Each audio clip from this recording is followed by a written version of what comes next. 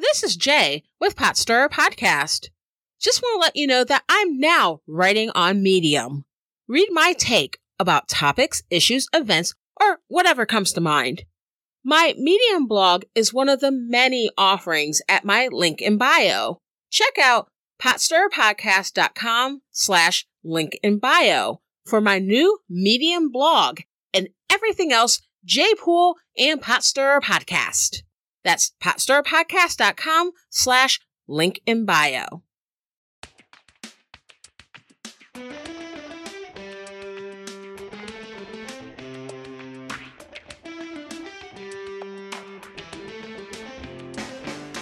My father was someone that, as a kid, I saw as invincible. He was a martial artist, third dan, in other words, a third-degree black belt in Isshin-ryu karate, a form of karate that originated on the island of Okinawa in Japan, and he had experience in other martial arts styles as well. He told tales of his life as a young person in the late 1960s and 1970s, from befriending a card-carrying Klansman who had been his professor in college, to hitchhiking across the United States from the Midwest to his destination of San Francisco, California, where he slept for 3 days straight at a local YMCA. At the same time, he was down-to-earth and relatable. He once told a story about jumping into a trash can when he got rejected by a girl. And he did his share of things that he wasn't necessarily proud of, and he had his regrets like most people. My dad could befriend anyone. He made friends from all around the globe, various nationalities, races, cultures, and religions. He could talk to the poor and to the well-off, and his faith had a degree of fluidity as well. He grew up Catholic and attended parochial schools, and as an adult, he was into New Age spirituality and astral projection. He dabbled in at least a couple types of Islam at various periods of his life, evangelical Christianity, Black church Christianity, and he would occasionally return to the Catholicism of his youth. He always believed in God, but what God looked like to him had some flexibility. He was a voracious reader and felt like he could learn from anything and anyone. No books were off limits. He had all kinds of books, like the spiritualist tome, the Urantia book, as well as the Turner Diaries, books from Elijah Muhammad, the Bible, and the Quran, and he would be open to reading anything, from Mein Kampf to the Communist Manifesto, and anything in between. And no, my dad wasn't an extremist himself, but regardless of the philosophy, the faith, the book, the person, he always felt you could learn from them. He would always say, "Take what you can and throw the rest away." I'll probably never be as interesting, gregarious, or cool as my father. And that's not me lacking confidence. It's not daddy issues or any kind of self-own. I never felt like I had to be just like him, and I was never made to feel like I should. And besides, I can only be myself, with my own interests, life experiences, and friendships. And that's okay.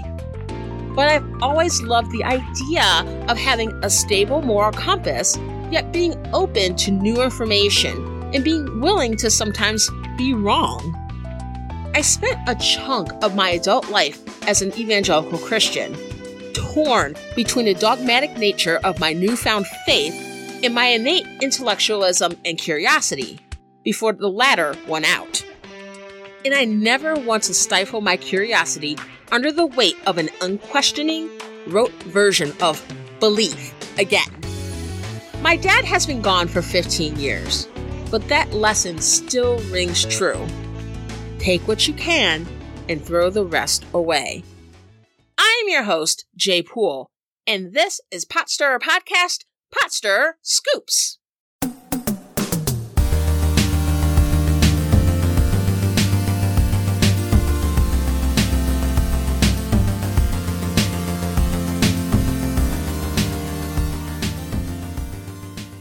Welcome to Pot Stirrer Podcast, where politics, religion, and history collide, and it's not always polite. Recently, I was watching a YouTube video by J.J. McCullough, a Washington Post writer and political social commentator, entitled, "What Country Has the Least Bad History?" And it was posing the question, do countries exist without sordid pasts? Does it really matter? The jumping off point for the video was a statement from Canadian politician Erin O'Toole, who was the former leader of the Conservative Party of Canada. Back in June of 2021, he was discussing the legacy of Canadian residential schools.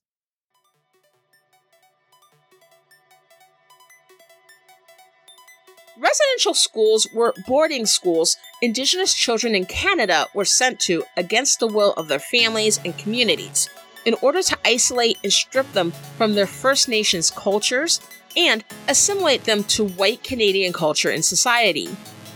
The children at these residential schools were subjected to physical abuse, molestation and sexual assault, and scientific experimentation. Thousands of children died, and rather than have their bodies sent back to their families and communities to be laid to rest according to their native traditions, these bodies were buried at the schools, usually in unmarked graves. The residential schools operated from 1831 to 1996. In recent years, due to the work of Canada's Truth and Reconciliation Commission, the degree of abuse, neglect, and death has been exposed in greater detail to a wider audience, including both in Canada and internationally. In 2021, efforts got underway to uncover unmarked graves at the sites of former residential schools. At some sites, the bodies of hundreds of children were discovered, further exposing an incredibly horrifying, painful period in Canada's past. Speaking on this immense horror, O'Toole said this. I'm concerned that injustices in our past or in our present are too often seized upon by a small group of activist voices who use it to attack the very idea of Canada itself. We are not a perfect country. No country is. There is not a place on this planet whose history can withstand close scrutiny. But there is a difference between acknowledging where we've fallen short. There is a difference between legitimate criticism and always tearing down the country, always being on the side of those who run Canada down, always seeing the bad and never the good. This is an all too common response to a country wrestling with the horrors of past injustices. And it happens not only in Canada, but elsewhere, including in the United States, where we have our own shameful history with Indigenous residential schools, as well as racism and other forms of bigotry more generally. When horrors committed by government are exposed, there are often leaders who see the resultant push to address and atone for them, and they give these types of responses. And in a fascinating twist, and topical given the Russian invasion of Ukraine, here's former occupier of the White House, Donald Trump, giving pretty much this response as well, but in support of the leader and nation he's truly loyal to. Putin's a killer. A lot of killers. We got a lot of killers. Why, you think our country's so innocent? Here's the thing. It's an enticing argument to make. And it's a great rhetorical exercise. If we want to dig back into the pasts of almost every country, small and large and anything in between, we can find a negative, some kind of national shame, events or practices a country is not proud of, whether it's the oppression of one group or a number of groups by a more powerful group, or the regime of an inhumane dictator or terrifying strongman, or a government that systematically grifted from their population. You can always find something. And then, of course, the follow-up question is that if just about all countries did something terrible, which is worse? Are the Crusades, which all told caused the deaths of about 1.7 million people, not as bad or worse than the Khmer Rouge, a regime in Cambodia that killed 1.5 to 2 million people, so give or take approximately the same amount of people? The Crusades were several centuries ago, as opposed to the Cambodian genocide, which occurred in the late 1970s. But at the time the Crusades occurred, the world population was 300 million, slightly less than the population of the United States alone today.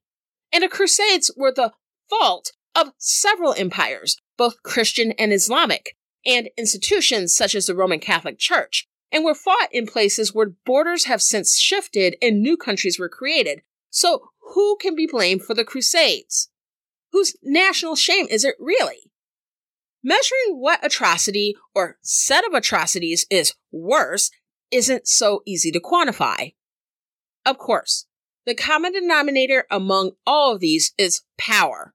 Power is what often attracts people to politics and government, what keeps them there, what leads them to fight, oppress, and grift, what leads them to crawl, to scrape, to do whatever it takes to stay there.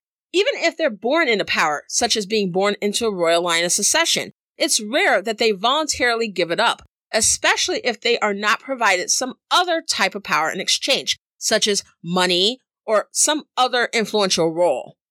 Power does not have to be used in a negative way. It can be used to help others.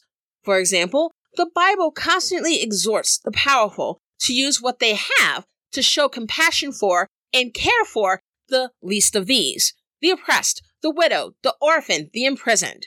And it commands this without respect to deservingness. For to whom much is given, much is required. But the temptation is always there to abuse said power. All throughout history, in many places around the globe, there are real-life stories of individuals and collectives being unable or unwilling to resist the urge, the temptation to abuse power. Power corrupts, and absolute power corrupts absolutely. But the exercise of whether or not a given country is morally blameless is, at its core, a distraction. Why do politicians and other political influencers trot out the line, yeah, we may have done something bad in our past, but other countries have done bad things too. There are no good or pure countries. When they say that, it's typically within the context of their country being held to account for something they're doing currently or while reckoning with collective sins of the past. And it comes off as a way to avoid that reckoning, distract from their current misdeeds, to essentially deflect. Sure, what we did was bad, but see, look at them. Look at these other countries. Don't judge us. And speaking of judgment, the narrative that there are no blameless countries draws attention away from the fact that most of the time, the reason for the reckoning usually has little or nothing to do with other countries calling them out, but more to do with attention being drawn to atrocities from within. In the case of Canada's mistreatment of the First Nations community, including the abuse of Indigenous children, it was the First Nations people, as well as other Canadians, who drew attention to the historical and contemporary injustices. In the United States, whether it was slavery, Jim Crow, or current movements such as Black Lives Matter, such movements are led by Black Americans, sometimes in conjunction with white Americans and other groups of Americans.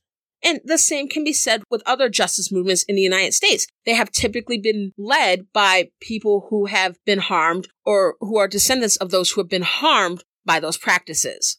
The point being that such movements to right wrongs are not typically led by outsiders passing judgment on what's happening in another country, but are led from within. A huge part of the deflection, this focus on the misdeeds of other countries, serves to invalidate the voices of those who have been harmed and, where applicable, their descendants. The truth is that there is no rhetorical nor moral obligation to address every other conflict, every single form of oppression when calling attention to a particular historical or contemporary harm. Such insistence that we play Oppression Olympics is a form of gaslighting and silencing of those affected and those who advocate on their behalf. It also keeps us from challenging the popular understanding of our national past and present. Most generations of Americans alive today have been taught in schools that the United States has stood for life, liberty, and the pursuit of happiness from our nation's founding. And we've waved that flag no matter what we did or where we went. We spread our freedom westward across the North American continent and then beyond. We fought to free the slaves. We fought to free people in World Wars I and II. and became the leader of the free world after that. Never mind that the freedom spread westward did not extend to indigenous people who experienced genocide and displacement, or to the enslaved people who were just as bound in the West as they were in the East. Never mind that chattel slavery itself took place under the United States flag, regardless of regional boundary.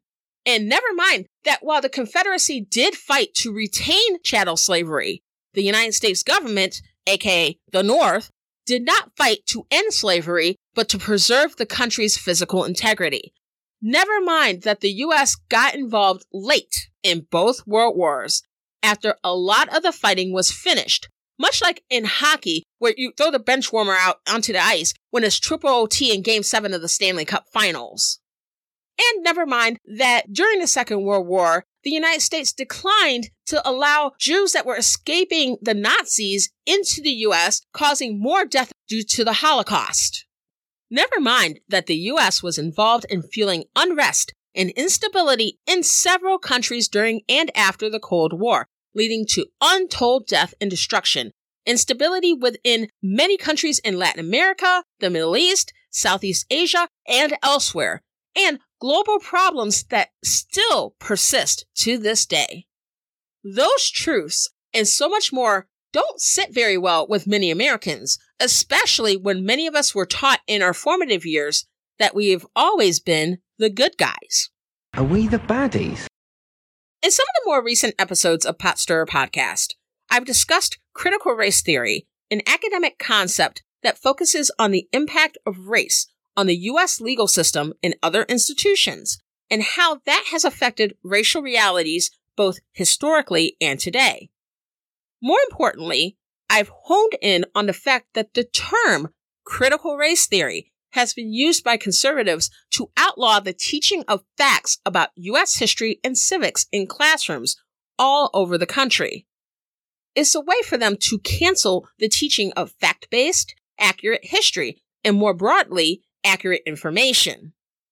It means that the effort is being made to brainwash this generation of school children and the next into believing a whitewashed, sanitized narrative regarding the United States and our society. It's exchanging a truth for a lie.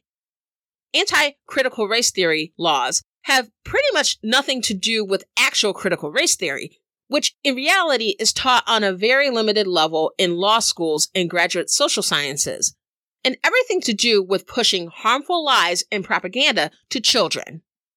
Americans are being told that teaching the truth about our country's history in schools, or teaching the truth about the current inequalities faced by marginalized folks in this country, will make white children feel bad, will make children of color play the victim card and not work hard, will sexualize children too early, will make them question what their parents are teaching them, and that is bad. Besides the fact there is no evidence that has been released by the pro-propaganda right wing proving that any of this actually happens in any significant way, it seems that what those who support propaganda are really afraid of is dealing with the truth themselves. Why would the truth make white children feel bad? I mean, should it? Is emphasizing with those who have been marginalized during our nation's history, with effects that stretch to the present day, the same as feeling like you personally have done something wrong? Unless you have personally done something wrong, it shouldn't. And in this conversation, there's no concern that failing to teach our country's racial history, and instead telling a whitewashed history where only presumably straight white Christian men participated, and others are only supporting characters at best, will negatively affect children of color, or young girls, or young LGBTQ plus kids. And yes, the realization one is queer can happen young. Conservatives often deride safe spaces for young people, usually young children of color and LGBTQ plus youth, but want the entire school to be a safe space that will free white children from the dangers of having the worldview their parents and church leaders teach them challenged. And the idea that children of color won't work hard because they are educated about the truth of our nation's history and current system is rooted in conservative narratives regarding Black American political and social behavior. These narratives discount and dismiss the accounts of Black Americans in our day-to-day lives, backed up by data showing glaring inequalities and histories documenting where those inequalities stem from. Instead, the dominant conservative narrative is that Black Americans still experience inequalities in the U.S. due to a lack of education, while belittling Black intelligentsia, and a lack of work ethic, even though we are descended from folks who built this country and kept it going without pay and without being shown any shred of dignity, while white leaders took the credit. This conservative narrative leads them to believe that a majority of Black Americans today vote for Democrats because we don't know any better and we want to be given handouts. And the only way Black Americans will achieve equality is to gaslight ourselves out of believing what we experience and see with our own eyes and ears, believe like them, and vote like them. The conservative narrative, elements of which some white liberals also believe, is a deeply racist narrative with no basis in reality. The fact is that children will not be harmed by learning actual history and real-life civics. The truth is that adults, particularly certain adults, don't want to be challenged by a reality where they, or folks like themselves, are not the main character. They were taught that they, and people like themselves, were the center of American reality, always were and always will be.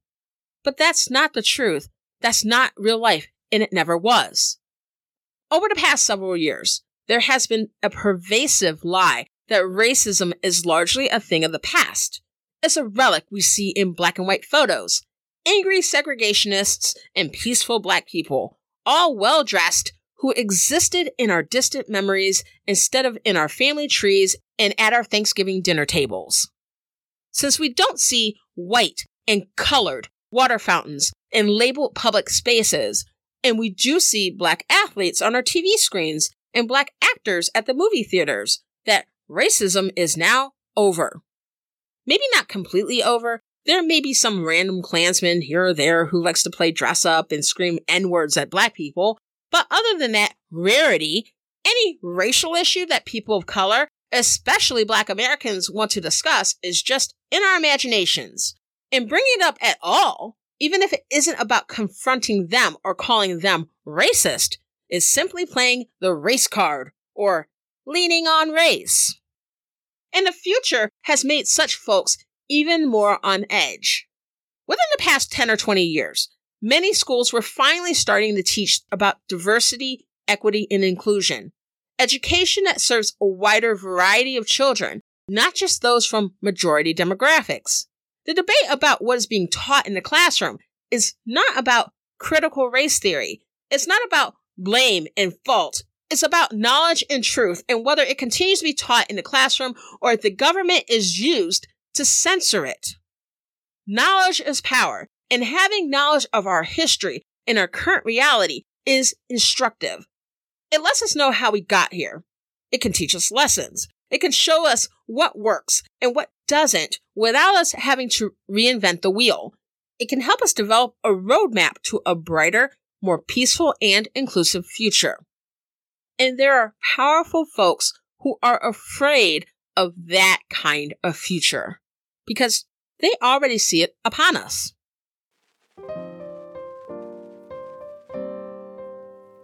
I discussed in previous episodes that non-Hispanic white Americans are projected to be a numerical minority by the year 2045. And there's data showing that conservatives, particularly white evangelical Christians, are more likely than other groups to see diversity as a negative. And while the numbers are changing, the way Americans view diversity and social responsibility is also changing, in part due to changes in education. Many say that Generation Z, folks born in 1997 or later, are shaping up to be the most empathetic, inclusive, and passionate generation alive. We look at the likes of gun control advocates David Hogg and X Gonzalez, environmentalist Genesis Butler, and climate change activist Shetez Scott Martinez, and see in the flesh that the future can be improved as the older generations die off and the new ones take their place. Of course, the reality is much more complex than simply the young coming to save us. Many of the white supremacists at the 2017 Unite the Right rally in Charlottesville, Virginia, including terrorist killer James Alex Fields Jr., are also part of Gen Z, as are some of the insurrectionists who were involved in January 6th. But in general, this generation strikes fear into powerful conservatives who view increasing diversity based on race, ethnicity, beliefs, sexual orientation, gender identity, and then some as an existential threat to the United States as they know it, specifically a threat to their power and the power of their own progeny, and they want to cut it off at the pass. Short of more drastic and genocidal measures, what better way to mitigate the impact of increased diversity than to teach this and future generations of young people lies and propaganda that would lead them to support conservative ideologies that do not serve them nor their country well? If history is instructive in improving the future, how do we know what to keep and what to throw away? The balance between guilt and pride. If we have a history of doing bad things, are our country's ideals worth fighting for? I think they are. The ideals of liberty, equality, democracy, opportunity, those all matter. It's important to have something to shoot for, and those ideals are so key in cultivating a socially and economically stable country with a happy, fulfilled populace and a positive trajectory. And honestly, I think even most conservatives are on board with these ideals. But faking it until we make it doesn't work for advancing a whole diverse country. Pretending these ideals have already been realized by whitewashing all the times we've fallen short and continue to do so is a farce. And treating discussions of race, sex, sexual orientation, gender identity, religion, and so forth as if it's some long-held family secret is only delaying the inevitable. DNA exists, and so does the truth about this country. Let's be willing to live honestly, both ourselves as individuals and in all aspects of life, in our communities and institutions, and as a country. That means being willing to put in the work, to confront where we're uncomfortable, and to challenge ourselves with reality. There are no shortcuts. Thank you very much for listening to Pot Stirrer Podcast. If you enjoyed the episode, subscribe on Apple Podcasts, Amazon Prime, or on your favorite podcast app. If you subscribe for free, you'll be able to listen to new episodes once they come out. No waiting. Once it's posted, you'll have it. If you enjoyed the podcast, please go on your app of choice and leave 5 stars and a review. Again, check out the new link in bio at potstirrerpodcast.com/link in bio, where you can check out my Medium blog, links to Pot Stirrer Podcast on several podcast players, browse the Pot Stirrer Podcast merch store, or support my work via Ko-fi or PayPal. And I love to tweet quite a bit, so follow me on Twitter at PotStirrerCast. I'm Jay Poole. Let's fight for America's future because freedom is not free.